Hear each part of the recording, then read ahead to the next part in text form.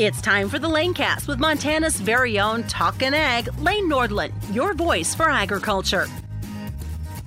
Hey everyone, welcome back to the Lanecast. I hope everyone's day is going well, and if you're joining us for the first time, welcome, and make sure to subscribe to the Lanecast on your Apple device, on Apple Podcast applications, and also on Google Play on your Android devices. We are talking all things agriculture, and for ranchers in the western United States, they are very dependent on public lands. And since 1968, we are coming up on 50 years. The Public Lands Council has actively represented the cattle and sheep producers who hold public grazing permits across the nation, and there's quite a lot of challenges that come with grazing on public lands and being a part of the multi-purpose use of those lands. Today, our guest is Ethan Lane, the Executive Director of the Public Lands Council and the NCBA Federal Lands, and we are going to be talking about sage grouse plans, feral horses, and maybe we will have time to talk about the American Prairie Reserve and how they want to make changes to their public lands grazing allotments to better fit their way of thinking and their agenda. So we will be discussing that and much more with Ethan Lane with the Public Lands Council. But the Montana Stock Growers Association first would like to invite everyone to join them for their mid-year meeting coming up June 14th and 15th, 2018 in Dillon, Montana. They will be discussing all things impacting the ranching and livestock industry as well as public lands issues. If you are interested in getting registered and attending this must-attend event in southwest Montana, the mid-year meeting for the Montana Stock Growers, all that information can be found online at mtbeef.org. Well, Ethan is on the phone with us here today, again with the Public Lands Council. Ethan, how are things going this spring in the Beltway in Washington, D.C.? You know, things are as interesting as they always are this time of year here in Washington, D.C., Lane. This is the time of year where Capitol Hill tries to figure out how they're going to fund the government for another year. You know, those fights we see with the appropriations package 6 or 8 months after the end of the actual fiscal year typically start about now. This is when they start building out those bills. So, you know, for those of us that want to make sure we get some work done there, this is when we can make sure that our priorities are in the base bills that are coming out of these committees. So it's green light time around here for us, just making sure that we get those open gates closed for ranchers across the West and make sure our priorities are taken care of. Ethan, one of the more recent developments and information that the Public Lands Council is really, they're putting out a call to action to submit comments on proposed sage grouse plans. Let's talk about the recent release of the state-by-state draft environmental impact statements for these resource management plan amendments and why public lands ranchers and private ranchers should really be paying attention to this. You know, we have been hammering on the Department of Interior since these sage grouse plans came out back in 2015 that they needed to spend more time listening to the states and listening to local voices on how to get this conservation done in a way that doesn't impact ranchers and landowners in the process.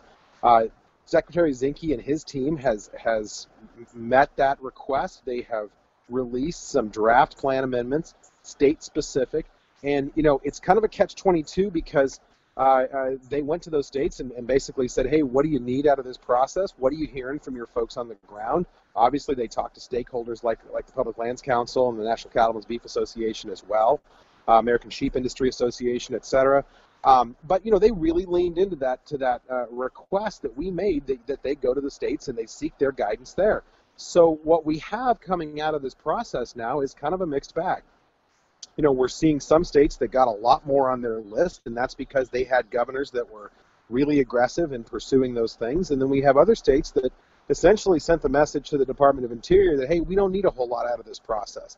You know, Montana being one of those, Oregon being another.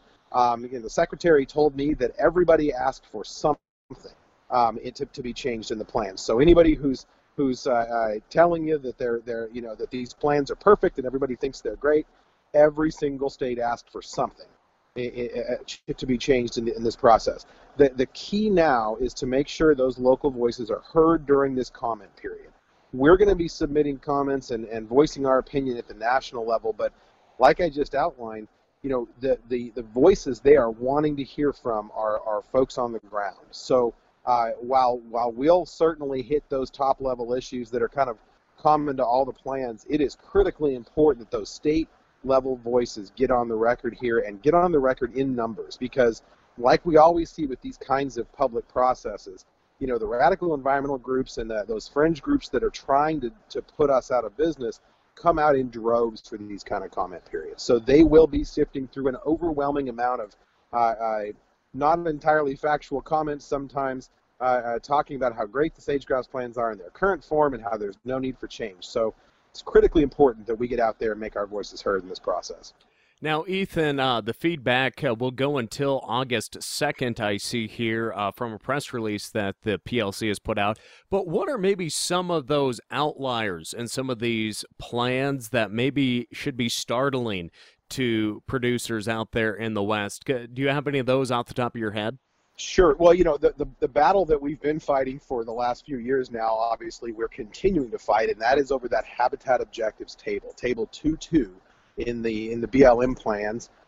It's the table that gives us that 7-inch stubble height that is not a requirement, but has been interpreted that way by a lot of field staff on the ground.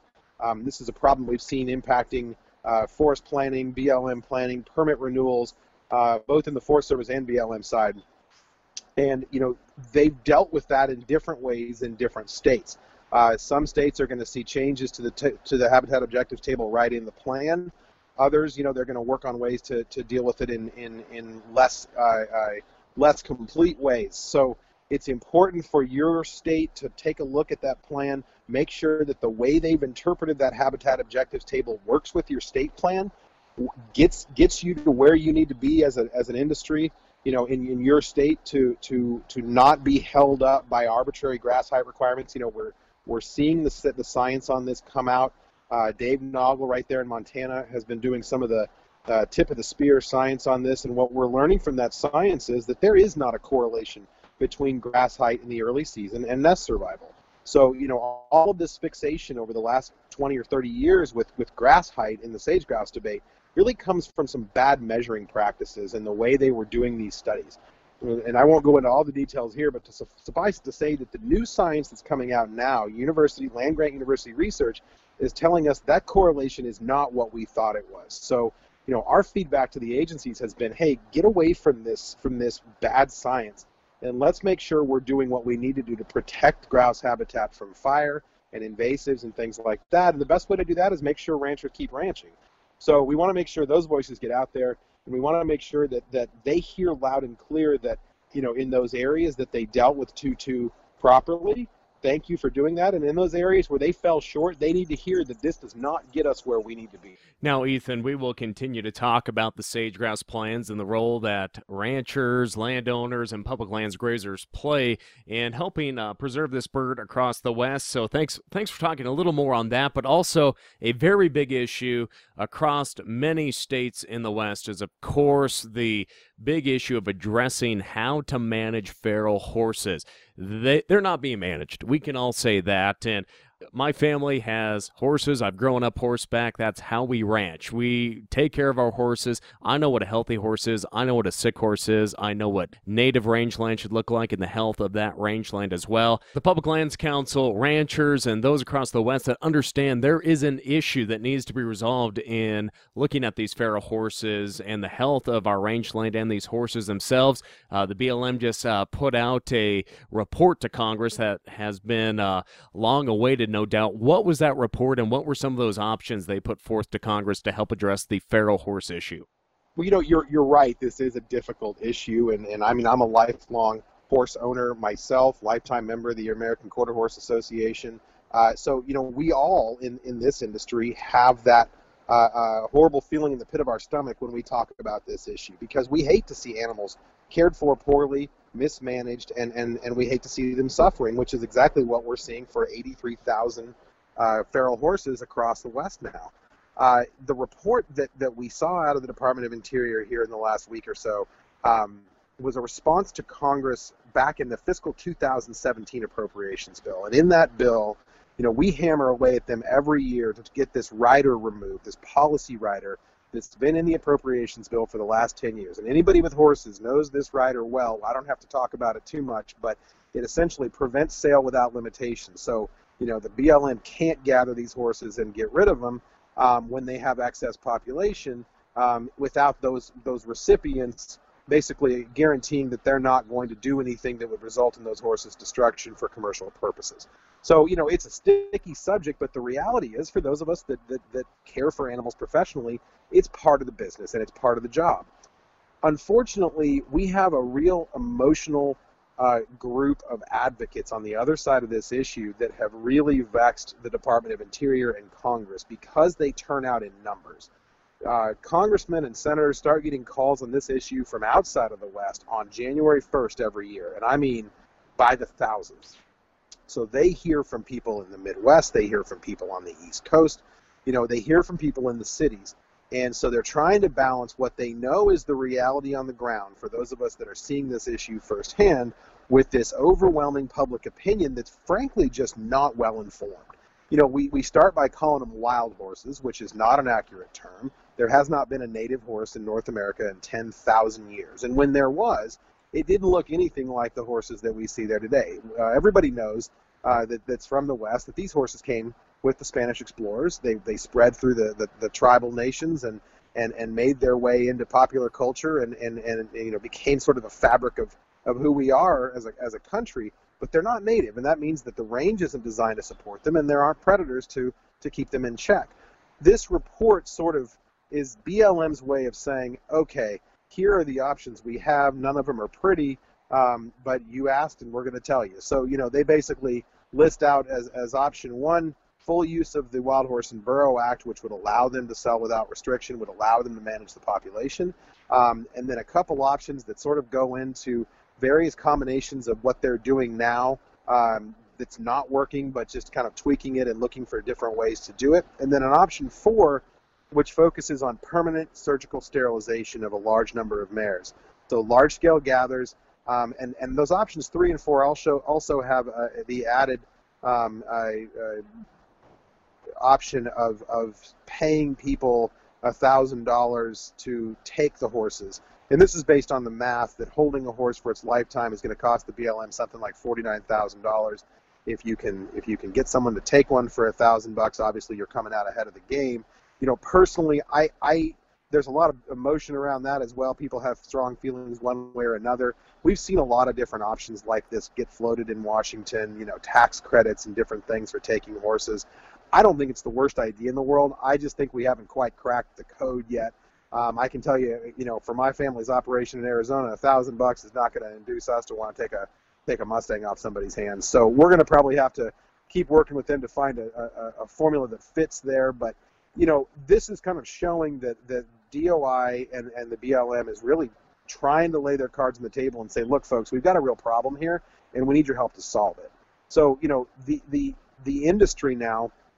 And I've just recently been made the chair of the National Wild Horse and Burro Rangeland Management Coalition, which is all the groups that are working to get some responsible management of horses in place. So between that coalition and the ranching industry as well, we now have to decide if these are options that we can live with, that there's something there that we can work with. Clearly, we have been pushing for years for much more than what's laid out in this suite of options. We think that the range needs that immediate attention. But, it's now on us to review these options, talk to the department, talk to the secretary, and see if there's some nuggets of success we can glean from this. And we're still kind of reviewing those options at this point and talking to the different stakeholders involved to try to figure out if there's something some hay we can make out of this process. Well, Ethan, we're going to take a quick break and turn it over to Susan Littlefield with this quick message. But after it, I hope we can talk about the American Prairie Reserve and bison on public lands. Are you up for that? You bet. All right. Well, I'll turn it over to Susan. We'll be back right after this.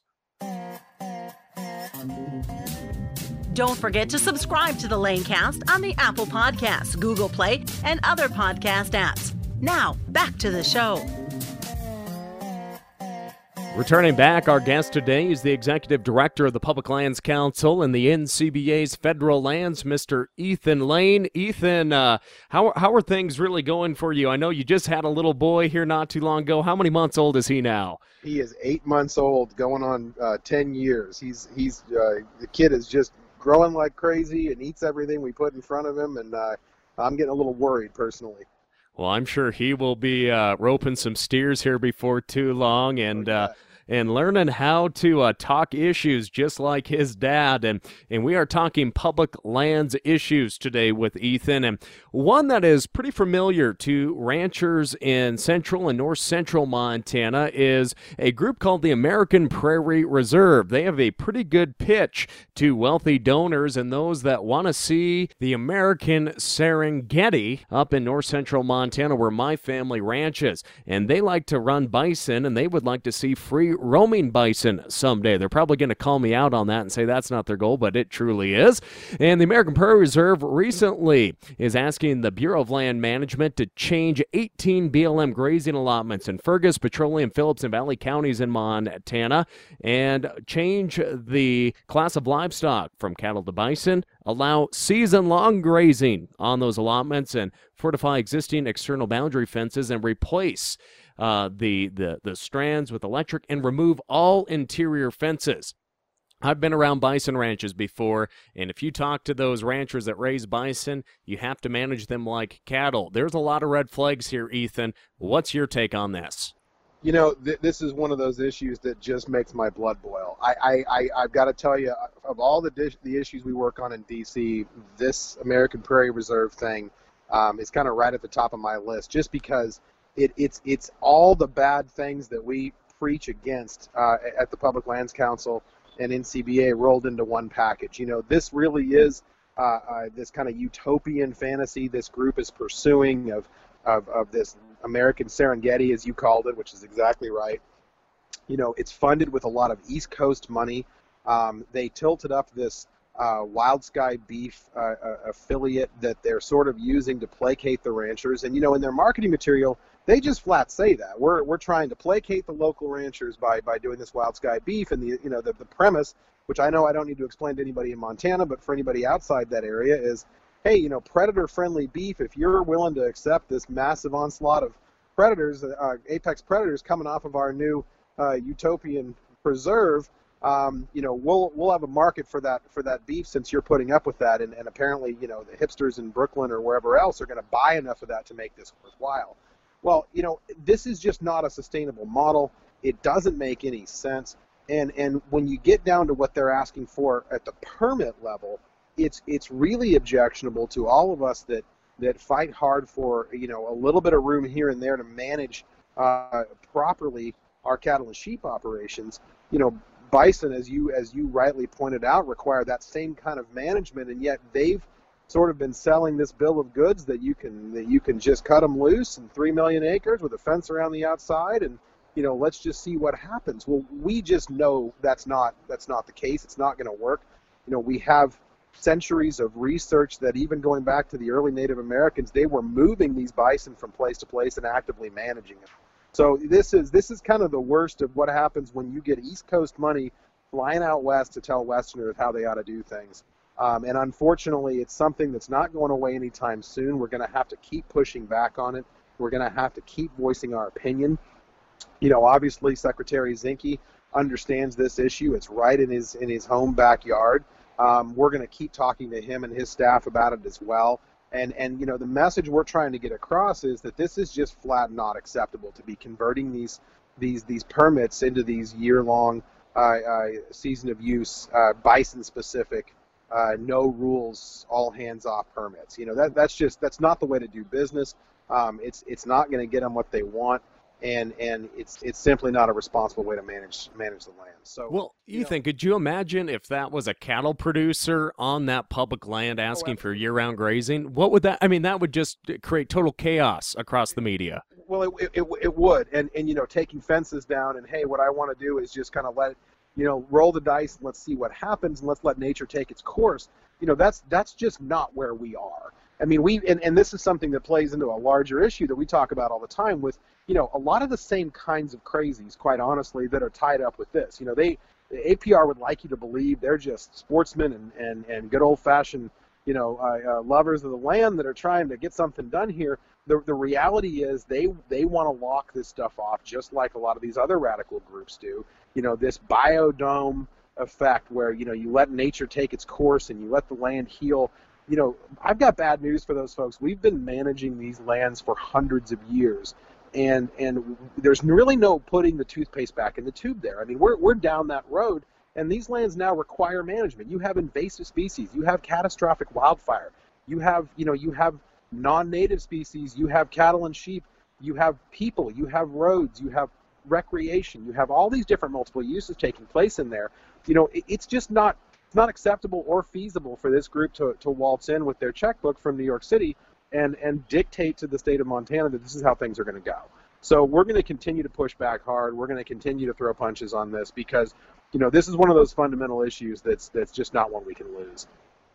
Well, Ethan, again, for all of our listeners out there, for more on the Public Lands Council, it's pretty easy. Just follow them on social media or visit them at publiclandscouncil.org. Ethan Lane, the Executive Director of the PLC and the NCBA's Federal Lands, thanks for joining us here today. Any quick bit that you'd like to share with us before we sign off for the day? I'd just like to say it's always a pleasure to be on a podcast that's named after me. I think that's a real tribute, and I appreciate it a lot. Well, I think, we should have had that in the intro. What should we call that? The lane squared or double lane or the two lanes? Yeah. 2-lane road. Well, my friend, it was great to talk with you here today, and we will have you on the program once again down the road. Thanks for doing your part for our nation's public lands ranchers out in Washington, D.C. That's going to do it for today's Lanecast. I'm Lane Nordlund, your voice for agriculture. Thank you for tuning in to the Lanecast with Talkin' Ag, Lane Nordlund. For more on Lane, check out his Facebook page, Lane Nordlund Ag Broadcaster, and NordlundCommunications.com. Don't forget to subscribe to the Lanecast on your Apple or Android devices. We look forward to joining you next time on the Lanecast.